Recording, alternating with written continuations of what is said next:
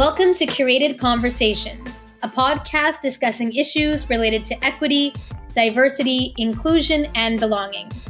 I'm your host, Shaliza Jamal, founder of Curated Leadership, an organization that fosters partnerships with leadership teams, employees, and individuals to develop their knowledge in the areas of equity and diversity to build inclusive communities. I'm honored to be joined by our guest today, Mallory Nizam. Mallory Roxana Nizam is a cross-sector culture maker who loves cities and believes that we have the tools to make them more just and joyful. She specializes in public art, creative placemaking, keeping and knowing, organizational development, strategic planning, facilitation, and the public domain. Through her cross-sector practice, Justice and Joy, she engages stakeholders across sectors to de-silo the way we run cities and build new models of creative, interdisciplinary collaboration. Mallory has helped build inaugural arts and culture teams in non-arts organizations at the Metropolitan Area Planning Council of Boston, Transportation for America and PolicyLink, and is the co-founder of the Civic Artist in Residence Lab, CARE Lab. Raised in St. Louis, Missouri, Mallory has served as the founding director of St. Louis Improv Anywhere and is the co-founder of the St. Louis Artivists. Through her art practice, she disarms and disrupts public space norms using play and participatory performance. She holds a Master of Design from Harvard's Graduate School of Design, and her research focuses on the racial equity impacts of artist residence in local government. She's a 2020 Monument Lab Transnational Fellow, was a 2019-2020 inaugural Practices for Change Fellow at Arizona State University's Herberger Institute of Design and the Arts, and is currently the curator of partnerships and programs for Forward, a publication by Forecast Public Art. Mallory seeks to be in every room she's not supposed to be in.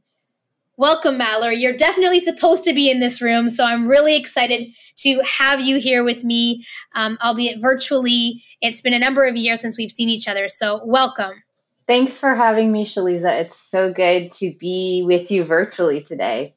Thank you. And, I've been following your work and learning more about you. We studied together. We took a course together. I think it was arts activism or theater activism. And I think I was really drawn to you and the work you do because that's kind of the work I wanted to do. But you were doing it from sort of a architectural design standpoint, really a public space. And I think our worlds kind of collided in that way. And it was amazing, really. And I love the work that you continue to do. And I was watching your recent TED Talk, and you spoke about the power of play. Can you tell the listeners a little bit more about the power of play and what are the elements of play? Because I was so fascinated by your story about the pillow fights and whatnot. So I'd love to hear that from you. Sure. Play, such a powerful thing and something we're also familiar with usually from our childhoods. And then it's odd how it slowly recedes from our lives as we age, but it doesn't have to. And I've been really inspired to keep play in life throughout, all the years as we age. Forever we should play. That's my opinion. A few of the elements of play that I'll draw out are, one is we live in such a logic-driven society.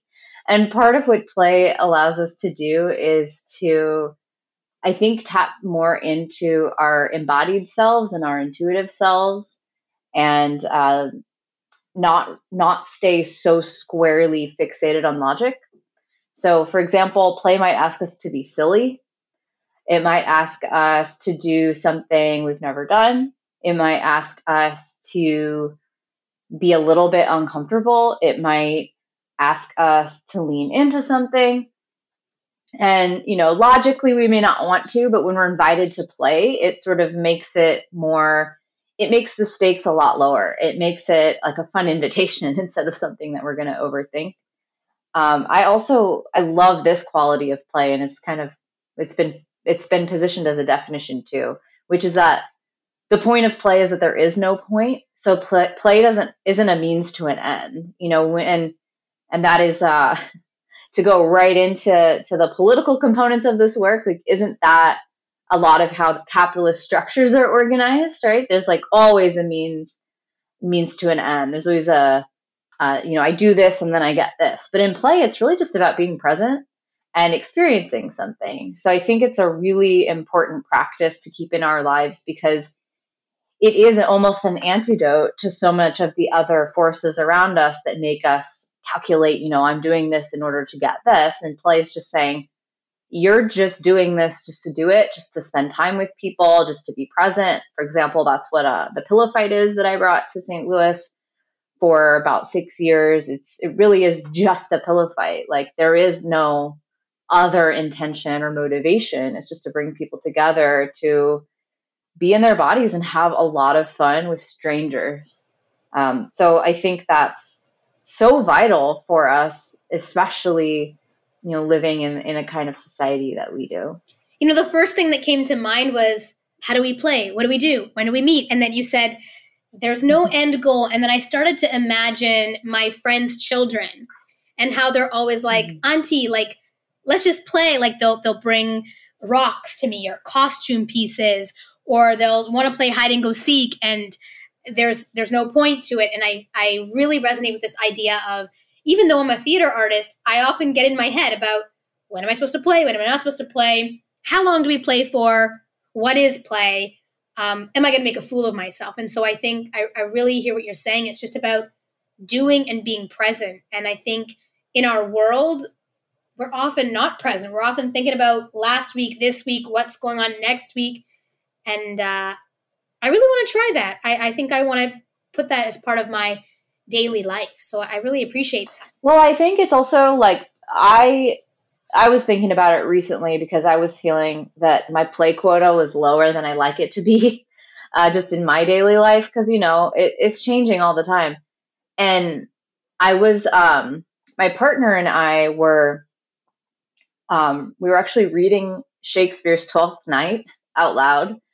And I was like, you know what? I really like feeling kind of my play energy is backed up. So I want us to just fully do the characters. Like, let's just lean into it. Let's get really just playful, creative, and rambunctious. And it was so cathartic for me. And so, it's like something that could just be, let's just read a text, became something really full of play, full of joy. And then that brings out creativity, and it allows us to connect differently. And it really brought the comedy of the play out, and it just brought it to life in a totally different way.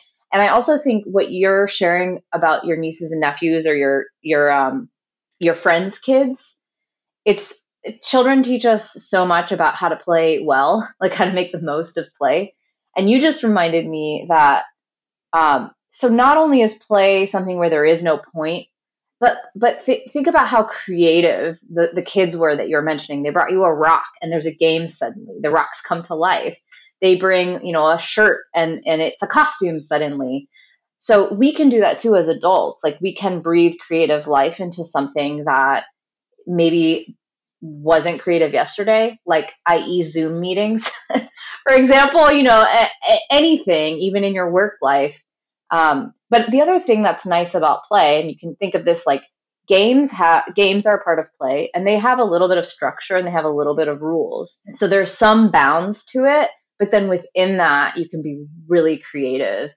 And that's a really nice balance too, because I think sometimes, I think that there can be a fear around play, which is that, okay, there are no rules. I don't feel comfortable engaging if there aren't rules. Or, I don't want to be in a lawless situation, or, whatever, like that. It may not resonate with everyone to just have this totally free form environment. And some people it might, but if sometimes it's comforting to also think of play in a way where, how do we be creative inside of certain bounds? And even, artists that learn form and craft are often working in some sort of slight constraint, and that allows us to be really creative. So I think perhaps it goes without saying, but play allows us to be creative.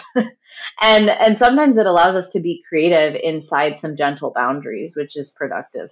Yeah, I was going to ask you that. I was going to say, well, what does kind of play look like? And you just gave some examples, and it made me think of examples like, when I went rollerblading with my partner, and then all of a sudden it was from him helping me to then me like pushing him and tagging him, and just was so fun. Or, playing Bananagrams, where it's just like, okay, we're going to get creative with the words. Now we're going to have a theme.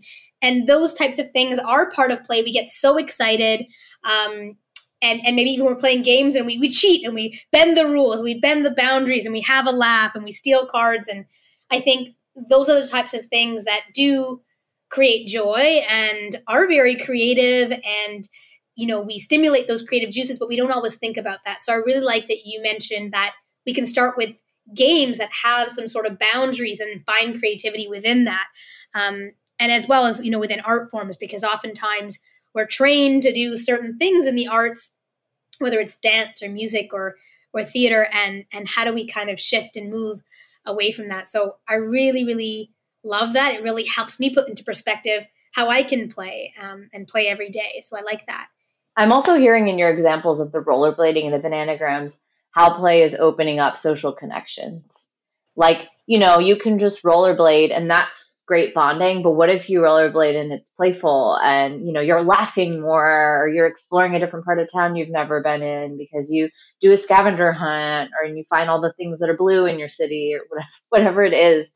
That social connection is so powerful with people and also with people you don't know, which is a lot of what I do as a designer of experiences in the civic realm, is creating opportunities for people to connect with strangers. And, from my more justice-oriented lens, it really is to get people to connect who might avoid each other or might, like, by city design, not cross physical paths, and bringing people together to have really meaningful, playful experiences.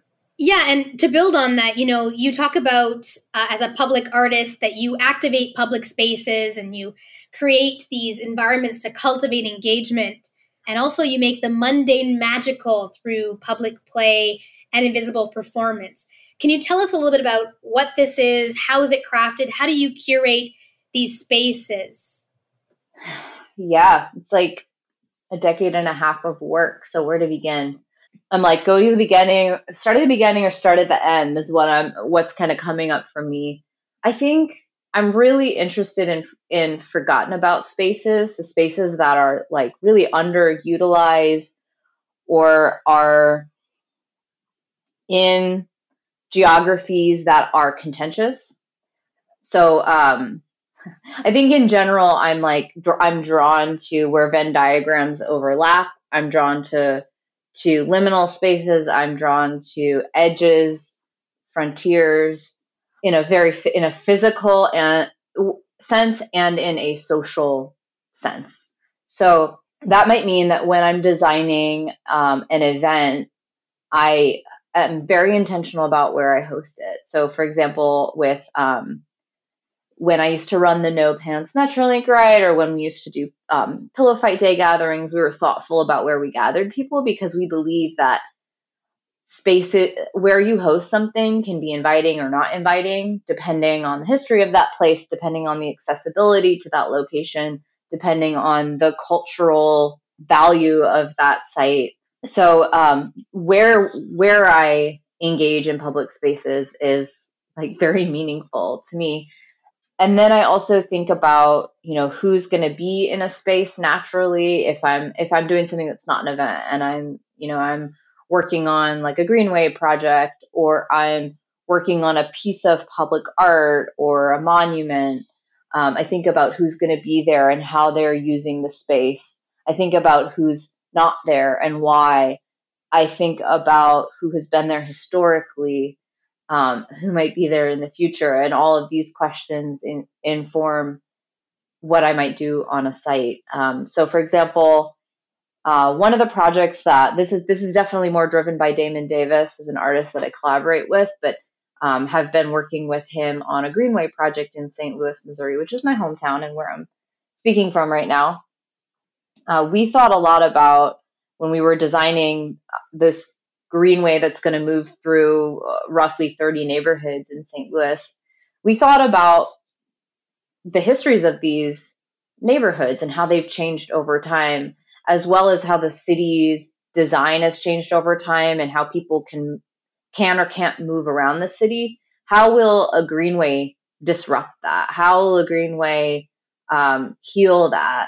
And how will all of the art on it that was part of our role be in conversation with that? So one of the sites of the greenway is going to go through a Black neighborhood that was completely pummeled to build a highway. And this is common in many US cities and maybe Canadian cities, maybe other cities around the world. Definitely in the 50s, that was a pattern in the US. And so our artworks on that site need to be in conversation with that history. And not just, for me, I'm excited about work that doesn't just say, hey, this happened here and we want, here's a plaque or something. Like, that's great too. Like, people who do that work, much love and respect. What I'm really excited about is how do we really engage people in the conversation? How do we bring it to life? How do we move the past into the future as well? And so that's a lot of what the work I do now is about, especially the work around urban design, urban planning, and working with local government. Yeah, and that kind of brings me to this question about the design piece and the design element, because, you and I have talked about public spaces and places and even parks. Historically, they've been places for gathering and collaborating and for community. And just like you talked about in the 50s, a lot of parks, a lot of places, a lot of even communities, like in Canada, we had Africville, which was a Black community in Nova Scotia that was torn down and community was dispersed so that they could do developments on that land, which never ended up happening. That's happened in Vancouver, same thing, where there was a viaduct that was built and folks were moved, and now that viaduct is actually, and that ramp is actually being torn down. And so this is a historical thing. It is something that is part of history, and it happens to be that it's often Black, Indigenous, and communities of color that are pushed out for the purpose of capitalistic, endeavors or gentrification. And so I kind of wanted to learn a bit more about how sort of this space can be reclaimed and what is the significance of this space and public spaces. Well, first of all, public spaces are public, which means that they should be accessible to everyone. And they should be, and that means physically accessible. So that means thinking about all abilities. They should be geographically accessible. It means I shouldn't have to have a car to get there. I should be able to walk there. It should be safe for me to get there. They should be socially available to all, which means I shouldn't feel policed in that space because of who I am. I shouldn't feel like I'm not welcome here, like I don't belong. I shouldn't feel intimidated or like it's not a place that, I deserve to be in. I think those are the kind of main ways that I think about public. But that ideally for me as well, public spaces are spaces of the public coming together too, because I don't know, is a public space really a public space if it's a space only for people to remain separated? Then, in their privacy, is that more still a private experience? And sometimes public spaces are designed for that, like reflective sites where, something really challenging has happened and we want people to have quiet, reflective space. Like I'm thinking of the 9/11 memorial at the World Trade Center in New York. It's very much a single, like go by yourself and have a thoughtful experience. And that makes sense for certain spaces. But for a lot of them, like parks, how can we design them to bring people together and facilitate socialization? I think about when I moved to Spain when I was 22, right after I graduated from undergrad. I lived there for a year, and then I moved back kind of accidentally. I had an injury and I kind of had to come home to St. Louis. So I went from European, small, really dense city of a very different culture to the Midwest. And I believe I came right to my mom's. Yeah, so it's kind of suburban. Big culture shock because I spent so much of my time in Spain in public spaces. I spent them in little squares, in circles. I would be out on, patios that spilled into plazas. I walked everywhere. There's like music on all these terraces overlooking the city. There's lots of art gatherings and things like that. And then when I came back to the States, I mean, I was shocked. It's like reverse culture shock by how privatized everything was. It's like I moved through space privately in a car. And even when I was on a bus, everyone was keeping to themselves. They weren't talking to each other, which is not how I experienced it in Spain. And when I'd go out to eat, it's like stay in your little bubble. And a lot of that is design and policy. It's like we're designing spaces differently so that people are not fluidly interacting with each other, and that some people don't feel invited and others do. And there's also a policy component. How are you making it easy for people to access things? Are you making it affordable for people to access things? Are you making it affordable for us to fund the construction of rail for people to get around cities, or for parks to exist in neighborhoods that have historically not had a lot of resources for racist reasons? Mm-hmm. So and obviously all those things can change over time because we design them. Yeah. And we can change them. We can undesign them. And I'm also thinking about how, parks, we've talked about this, are historically places to gather, to play chess or have debates, and how so many of these parks with greenery benches are turning into cement plazas that are not conducive to sitting. I'm also thinking, your story about Spain reminds me of when I was in Havana, Cuba, and there was this square and there was a bunch of men gathering, and they seemed like there was a fight. I was like, what's going on? They were all talking really loud. They were talking about a baseball game.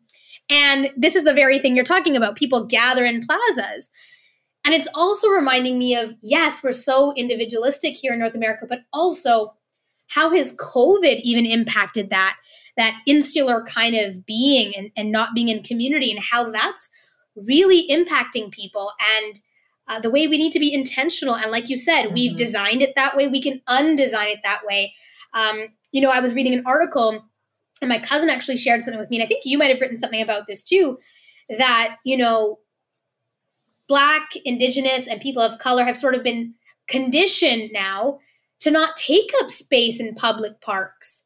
And so I forgot the hashtag now. I should have remembered it, but there was a kind of campaign where they were promoting people of color to go to parks and reclaim space, because we'd sort of been pushed out either through gentrification, either through, racism, as you were talking about. And so I thought that was super, super interesting and really important. And I think I noticed it during COVID when I myself, having to be confined, was looking for parks and places to visit with my friends. And every time we saw a person of color, we'd be excited. I was like, why are we excited about this? And then I posted a picture, and my cousin said, I'm so glad that you're experiencing nature, because as people of color, we don't do that enough. And it was just so interesting. Wow. Yeah, to hear that, and everything you're saying. Oh my gosh. Yeah, everything you're saying just resonates, It hurts my heart a little bit, though, because it's like these are things that are so vital for our health. If we really think of health holistically, and health, as COVID has reminded us, is so important. It's almost like part of our spiritual well-being and our social well-being too, to feel like you belong in places, and also to commune with nature. I mean, Black, Indigenous, and people of color have had really deep relationships with nature forever. Like that is our history and our lineage. And as we become more urbanized, and especially as we've had resources extracted and limited to our populations, I think that's often when there becomes a separation from the natural world, because when you have less power, you don't have the same kind of access. And we design cities that way. We put poor people in concrete areas. And in San Francisco, the Presidio is like a beautiful park, but it's also where very wealthy people in the city live, and it's also very privatized. And then in, a lot of poorer neighborhoods, those are in areas that are filled with factories. And for many reasons, not only is it cement, but air quality is not good. Access to public transportation is not good. There's toxic waste. Like, it is about health. You're saying that, and I'm thinking about like Stanley Park in Vancouver, right? A very high socioeconomic status. I'm thinking about Hyde Park in Toronto, high socioeconomic status. Central Park, Boston Commons, and these are like literally Boston Commons. They're community parks, but surrounding the park is all housing that is meant for high socioeconomic status individuals. And I think that is a big barrier. And I don't know if this is going to, solve it, but I'm wondering, you talk about shared public spaces and architectural equity. Is there a way that we can shift the lens and shift the focus to benefit communities? I mean, we can't necessarily change the neighborhoods in that way, but how can we sort of do this through architectural equity so that we can benefit those communities who maybe don't live right next to those parks? A few ways. I think that Black, Indigenous, and people of color need to be making decisions. It's like, it is about who and how, like who is planning and designing these spaces, who's in control, and how can people like you and I, and many people tuned into this podcast actually be at those tables. And I don't just mean having a design charrette that engages like, quote, your people of color quota for the project, and then you move on. But I really mean putting Black, Indigenous, and people of color in the driving seat. And that means like, you should have a seat at the table. You deserve to have a seat at the table. Go get your seat at the table. And if you are somebody who has power and is not sharing it, you need to figure out how to change that. So it is both about people in decision-making positions, and then it's also about for me, it's the long view is also changing those hierarchies of how decisions are made. Like let's say if I take over the department, my goal is to not keep the department in the same top-down structure, to take over the department and then make it more lateral so that the community is an equal player in decision making. So it's also about the processes and just changing processes so that there isn't like this planner who's been in the department for 40 years and doesn't really know the community, let's say new immigrants that are moving in or something like that, and isn't maybe in community with them or doesn't know what their needs are. How is their voice being heard? Is there a process to make sure that everyone is able to communicate their vision for the place that they live in? Because historically, that has not been the case. And that is one of the many reasons that we get just bad designs. The other thing I want to say, and this is not said enough, is that everyone deserves beauty. And that, for real, is hard for people who have been taught to believe in a scarcity mindset. It is hard for us to believe. Like, I grew up poor. I have the right to a beautiful park 2 blocks from my house. That's only for rich people. No, that's not for me. We have to stop that narrative, that internal narrative, because everyone deserves beauty. It's not just for wealthy people. Every single human. And that also means, and this is the really tricky part, that there's a fine line to walk between, let's say a toxic developer scheme wanting to do new streetscaping in your neighborhood, or bike lanes in your neighborhood, or install public art. Because a lot of times those things we associate with gentrification and displacement and rapid economic change. And we don't want the latter. We don't want displacement. We don't want gentrification. But we do want beautiful things because we all deserve them. So the real work is to advocate for beauty in the places that we live in and define what it means for us. You know, what does beautiful public art mean to that community? What does a beautiful green space mean to that community? Beautiful public art might mean, for one community, it might mean murals depicting our history.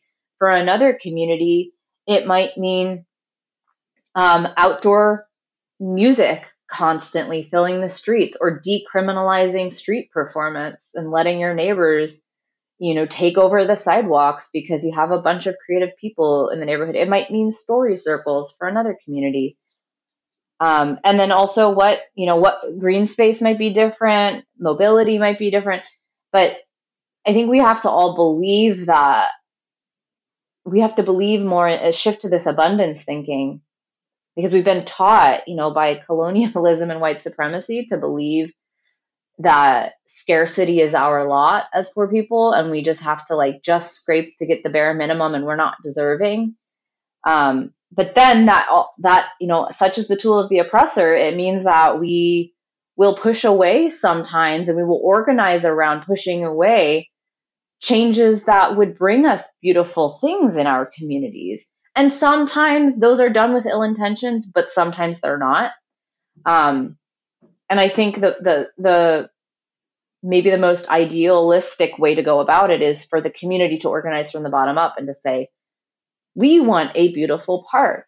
We want a series of monuments in our neighborhood to honor our history. What do you want, and how can you start dreaming together of what you want, because you deserve it? Yeah, so I'm hearing it's both, and it's community driven, and it's basically like allyship and accompliship. It's not assuming what a community needs, right? And listening to the community, but it's also from the ground up, the community stating what they want for that beauty.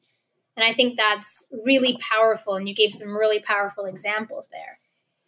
And I'm wondering, as an artist, what role do you see artists playing in improving some of this government infrastructure and architecture? And maybe what would that partnership look like? Or what are some of the opportunities or drawbacks of that? So CAIR Lab, CAIR Lab, is the Civic Artists in Residence Lab. And I co-founded this with two other people. And we specialize in research and program development around embedding artists inside of local governments. So this is different from hiring an artist to do a single project, like paint a wall. This means bringing an artist into your Department of Transportation for 2 years, bringing an artist into City Hall for 6 years, bringing an artist into the Department of Sanitation for 30 plus years. Actually, I think we're at 30 plus years. That's in New York. And really making them a partner in creative problem solving.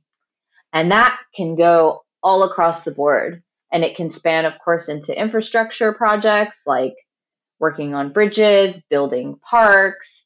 And it can also branch even into more process-oriented things like, how do we contract with independent vendors? That's procurement. That's often a challenge, and it creates big equity issues for cities when they don't contract with Black, Indigenous, and communities of color and consultants from those identity backgrounds, or even creative practitioners.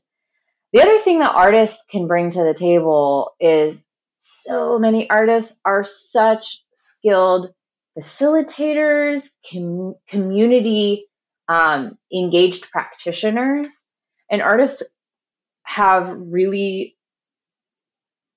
I would say, many of them superior skills in getting people to communicate their hopes and dreams and concerns about something. So tapping into that emotional component of the city, tapping into the imaginative component about what could be that doesn't already exist. They're so skilled at pulling that out of people and making people feel excited to share that, making people feel safe to share that. And this is often something that governments really need to do and need to know.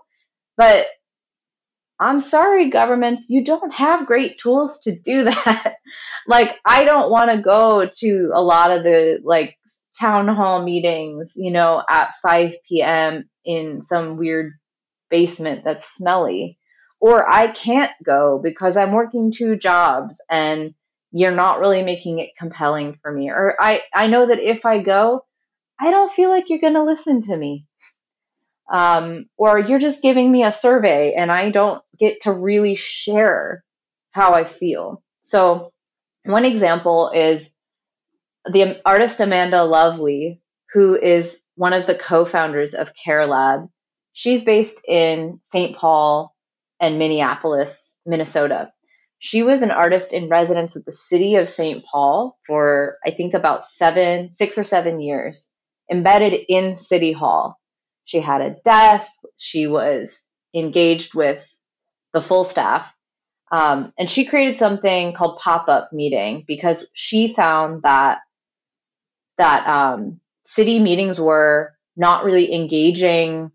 Were not engaging the full demographic of the city and were not that interesting for a lot of people. So she brought the meetings to the people. So she, again, similar to my question, she thought about the geographies where people were going. So she thought about where meetings are being held. So instead of saying, hey, everyone come to City Hall, maybe it's 2 hours on a bus for you, I don't care. She said, I'm going to come to the library near where you are. I'm going to go to the street corner. I'm going to sit in front of the bodega and engage people in their neighborhoods. She also had creative ways for people to engage, so they could do little art projects that would share their hopes and dreams, and collected a lot of data along the way, which, governments need to actually know, how are people feeling? What can we change? And gave that information back to the city. And it was so much more helpful. And they're still using Pop-Up Meeting till this day. I love that. It's really coming to the community, right? Because I agree with you. I don't think I've ever gone to these city hall meetings, and maybe because it's on Zoom, I've listened in or watched in. But yeah, I don't feel like I have a space or a place there. I totally agree with you. So I love this idea of pop-up meetings, and it sounds like the power of play could be useful for all adults, especially those who are decision makers, so that they have a bit more creativity and can partner with artists as well. Now, on your website and in your work, you pose many questions, and I'll pose these for our audience who are listening, and then I'll pose one for you. So you ask, how might imagination and cultural knowledge guide urban design, planning, and policy? How can artists and cultural producers help us reimagine a better public realm and civic systems that work for all? And how do we allow joy and creativity to shine through in everyday living? And this is really centered around the work you do. So I know you've kind of given us some ideas, but tell me, how do you think we can reimagine public places and spaces, like the everyday person? How can we reimagine public spaces and places? The everyday person. Yeah, I think one of the things is there are a lot of ways that you can just do a tiny little test project in the place that you live. You don't have to have like a bunch of funding resources to do a very involved project to change everything about your city. What if you just did one little thing, like created a makeshift coffee shop in your front yard? You put a bench and you sit out there with a hot pot of coffee and invite neighbors as they pass by to sit and chat with you, and you make them a cup of coffee. Maybe this is your way of exploring do we need a coffee shop in our neighborhood? Maybe this is your way of exploring who lives in my neighborhood. How do I get to know them? How do I cross some of these social barricades that are in my neighborhood? Little micro projects with chalk too. I do projects with chalk if there are, certain historic moments that you want to commemorate in your neighborhood and you don't have the ability to build a huge monument. How can you use low-cost materials to celebrate history?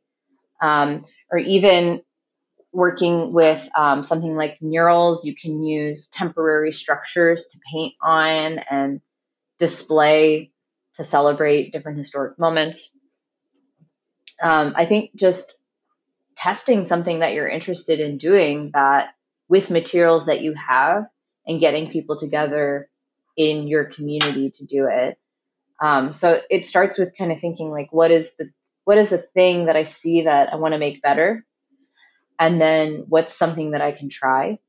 And then oftentimes that is such an important seed that you plant that can grow into something else. So if you demonstrate something, I think it's a lot easier to build support around it, whether that is from other people who you just need to back it, or whether that is to start to generate interest around a policy change, or if that is even to raise funding for something. Yeah, you're making me think that maybe I should just get some folks together at Trinity Bellwoods Park and have a big pillow fight. That park, a lot of the parks in Toronto, unfortunately, were recently by the government, by the city, the houseless community was recently evicted from those public parks. And it was very disheartening because it was a violent eviction with police officers and city workers. It's hard to find people who are houseless to have conversations with. I used to love to have conversations, and they're not in the parks anymore. And so I would love to sort of reclaim that space and take a page out of your playbook and have like a big old party or a pillow fight or a drumming session. I feel like that's so simple. That's something that I could do. Or, maybe it's a big Bananagrams party and we're playing Bananagrams or playing tag in the park. And I think those are some small ways that we can reimagine as well. And we don't always have to have, like you said, a budget or a formal thing that's happening. I know one of my friends has a thing called Hello Reset, and it's a play with the headphones where you're having kind of a silent disco and you're just out in a public space and you're just dancing.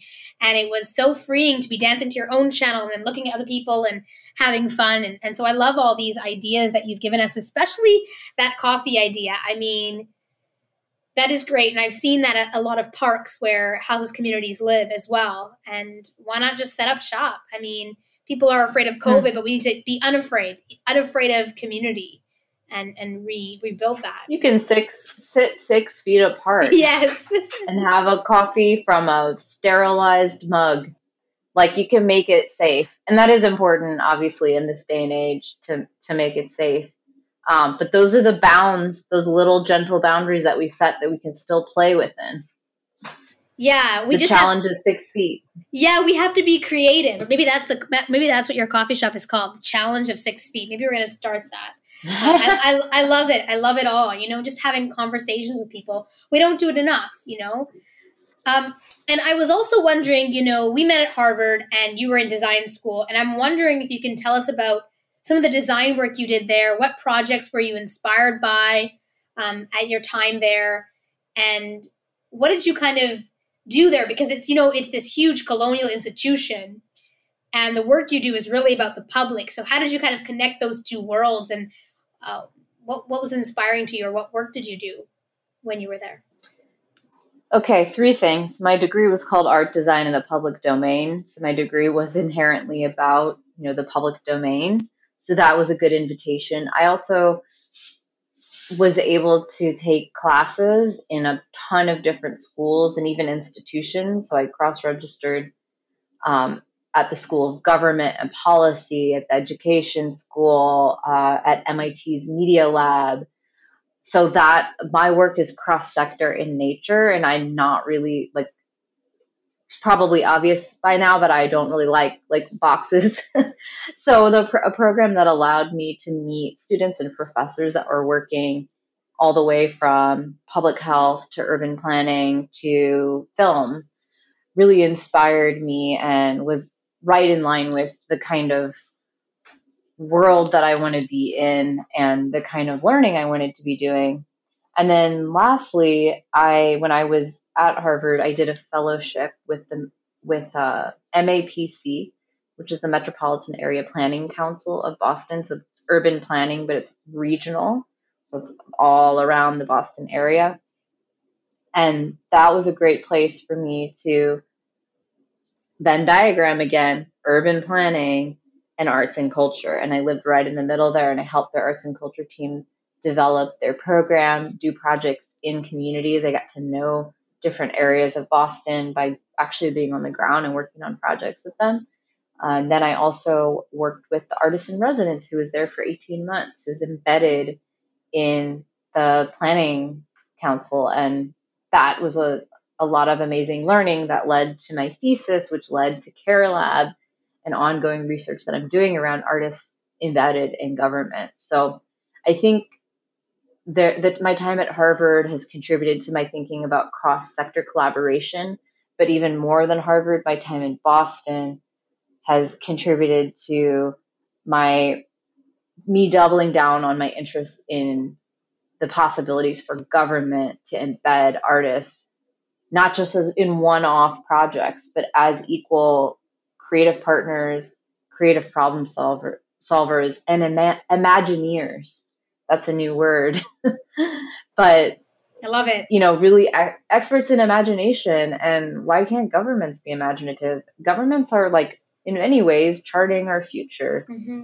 Why aren't they imaginative? They have to be imaginative, especially nowadays. And if they aren't, we have to demand it. Mm-hmm. It can't not be. It must be. They must be creative. They must be imaginative, and they must stop being so top down. Mm-hmm. So that's also where we come in. We have to believe that we can change it, and we have to do little things to change it and big things. Mm-hmm. But we can start small. I love this analogy of the Venn diagram because, when you say we're being put in boxes and silos, I totally understand that. And this Venn diagram visual that you've given me sort of allows me that kind of freedom and play to say, I'm not one thing, I'm not the other. I'm a theater artist, I'm an educator, I'm a social justice advocate, I'm an EDI consultant, and they're all kind of together in that center. And I'm really picturing these two circles converging. And I love that you say that because I think that our society wants us to be in those boxes, either through educational pathways or through degrees or through socialization. And I think this idea of being imaginative, about being playful, is really taking our skills, our loves, our passions, what we do, and really converging them into everything and having them overlap as we really are, right? We're not singular or one-dimensional people. I would love to invite our listeners to think about where their Venn diagrams overlap in the things that they love and are trained in and spend their time in, so, maybe you're a parent and you're an artist. Maybe you're a gardener and you're a software developer. You don't have to just be one thing. And what happens if you let those things kind of live together a little bit and grow at that overlap of the Venn diagram? My company is called Justice and Joy, and I really work at the center of that Venn diagram too. I believe that my justice work is joyful, and my joy work is always about advancing justice. Mm-hmm. And not interested in the one without the other. I think they're deeply interconnected. And so for me, that the middle of that Venn diagram is where a lot of my work comes from. I love that, Mallory. I really do. And there was this one quote that sticks with me. I believe it was from your TED Talk. And I loved this. And you said, I think of play as an invitation to embrace the unknown with a sense of joy. unknown ideas, places, and people. Can you tell me a little bit more about what this means to you? Because it's very powerful. Forgot I said that. It is a good quote. I think that this elicits, I think we have a tendency, as we stated at the beginning of this conversation, to, have to know. We need to know. We have a desire to, and knowing is a part of control. So play is an invitation into the unknown. The point is that there is no point. There's not necessarily a means to a particular end. I'm asking you to be present. I'm asking you to disarm. And I'm also hoping that it's a safe space for you to be your full self. And that's so freeing. It can be deeply liberating at a spiritual, emotional level. And I do actually think when we are deeply in a state of play, we are in like a very deep, liberated emotional space. And that is where the justice overlap lives as well. To actually feel like your psychological liberation, even from yourself, and your psychological liberation from the rules of the space around you, historic, political, social. And you can't feel that if you're somebody who faces so many layers of discrimination. Like, you may be thinking, even as I'm saying this, like, I can't feel that kind of freedom in a park that somebody else can. Like, I can't, because of who I am, how the world sees me. So I think play gives us these moments I want to create these moments where we can feel that, we can be that, and it is a safe space to do that. And it's almost prototyping a future in which we are actually creating a world where you can be free, and you can be joyful, and you can be playful, and you don't always have to know, and we don't always have to control. Because to not control is to trust, and it is to feel safe. And those two things go hand in hand. Yeah, that really resonates with me on so many levels. And I think that that is exactly, I think, our society overall generally is, we're really trying to control because maybe we're afraid of trusting and we're afraid of letting go. And I think that's just why play is so important. And, bringing back to the first thing I asked you about the power of play, I think that is really why it's important for us to have that imagination and to let go and to open that creative side and to just be present. So we've talked about so many great things today. The listeners have so much to gain and a lot of homework too, to think about your own Venn diagram. Is there anything else that you wanted to share with folks? And maybe you could share with folks how they can get in touch with you. We'll put some stuff in the show notes, but I wanted to put the floor back to you, Mallory. Sure. Well, first of all, thank you so much for inviting me. It's always a pleasure to spend time with you. And it's been really nice to reflect back on the work that I'm doing. I would love to let your listeners know that I offer coaching as well. And if play and joy is something that you're incorporating into your own work, or something that you'd like to do as a leader, or like to do as just a person in the world, and you don't know how, that might be something that we can talk about from a coaching perspective. And I also want to share with your listeners that a lot of the work that Care Lab has been doing, so that's the Civic Artists in Residence in government, embedding artists in government. We have a whole website built out that I know the team at Curated Leadership can connect you all to, but we are setting up programs for local governments. We're doing trainings. So if you work in the public realm or in government, and you're really excited about some of the ways artists can partner to help imagine and reimagine cities and city design, Care Lab is a great resource, and we have a lot of research and writing that we've published too. And then folks can get in touch with me through Twitter and Instagram, and we'll drop the links, I'm sure, through the team to connect there. I've got a lot of fun things on my website, videos and stories about some of the work that I've been doing, and that's a great place to spend some time as well. The last thing that I was thinking about is I'm like, there's a metaphor about the work that I do that I can't quite put my finger on, and I think I did at the end of this talk, is that for me, so I exercise the feeling of endorphins, that kind of release of my body is so important for me to just kind of balance myself, reset, and, really feel well. It's necessary for me. And I think play plays it's a similar function where it's almost helps me with an emotional endorphin. It's like it lights everything up at the same time. It lets me like release this energy that I've kind of had bound up, and it makes me feel alive in the way that going on a long bike ride can.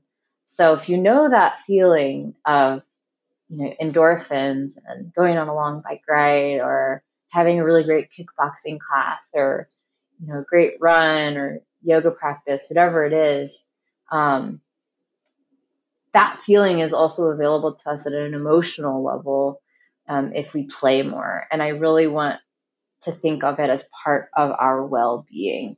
So just like we exercise every week, we should be making space in our lives to play every week.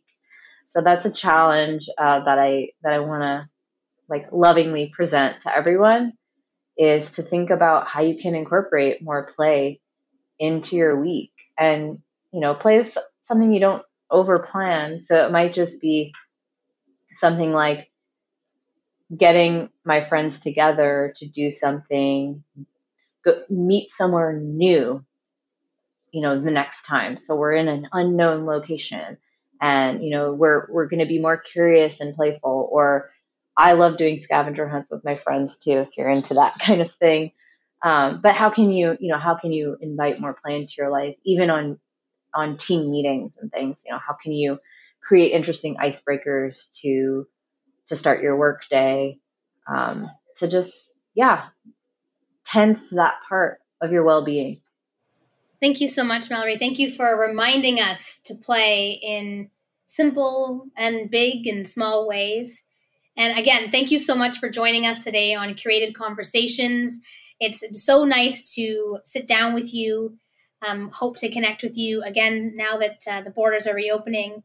And for our listeners, please check out the show notes to learn more about Mallory's work. And if you love this episode, please rate and comment in the notes and on the episode, and let us know what you'd like to hear more about. And follow the podcast and visit us on Instagram at Curated Leadership. You can also subscribe to our newsletter and listen to the past episodes at www.curated-leadership.com or wherever you find your podcasts. So thank you, everyone. Until next time.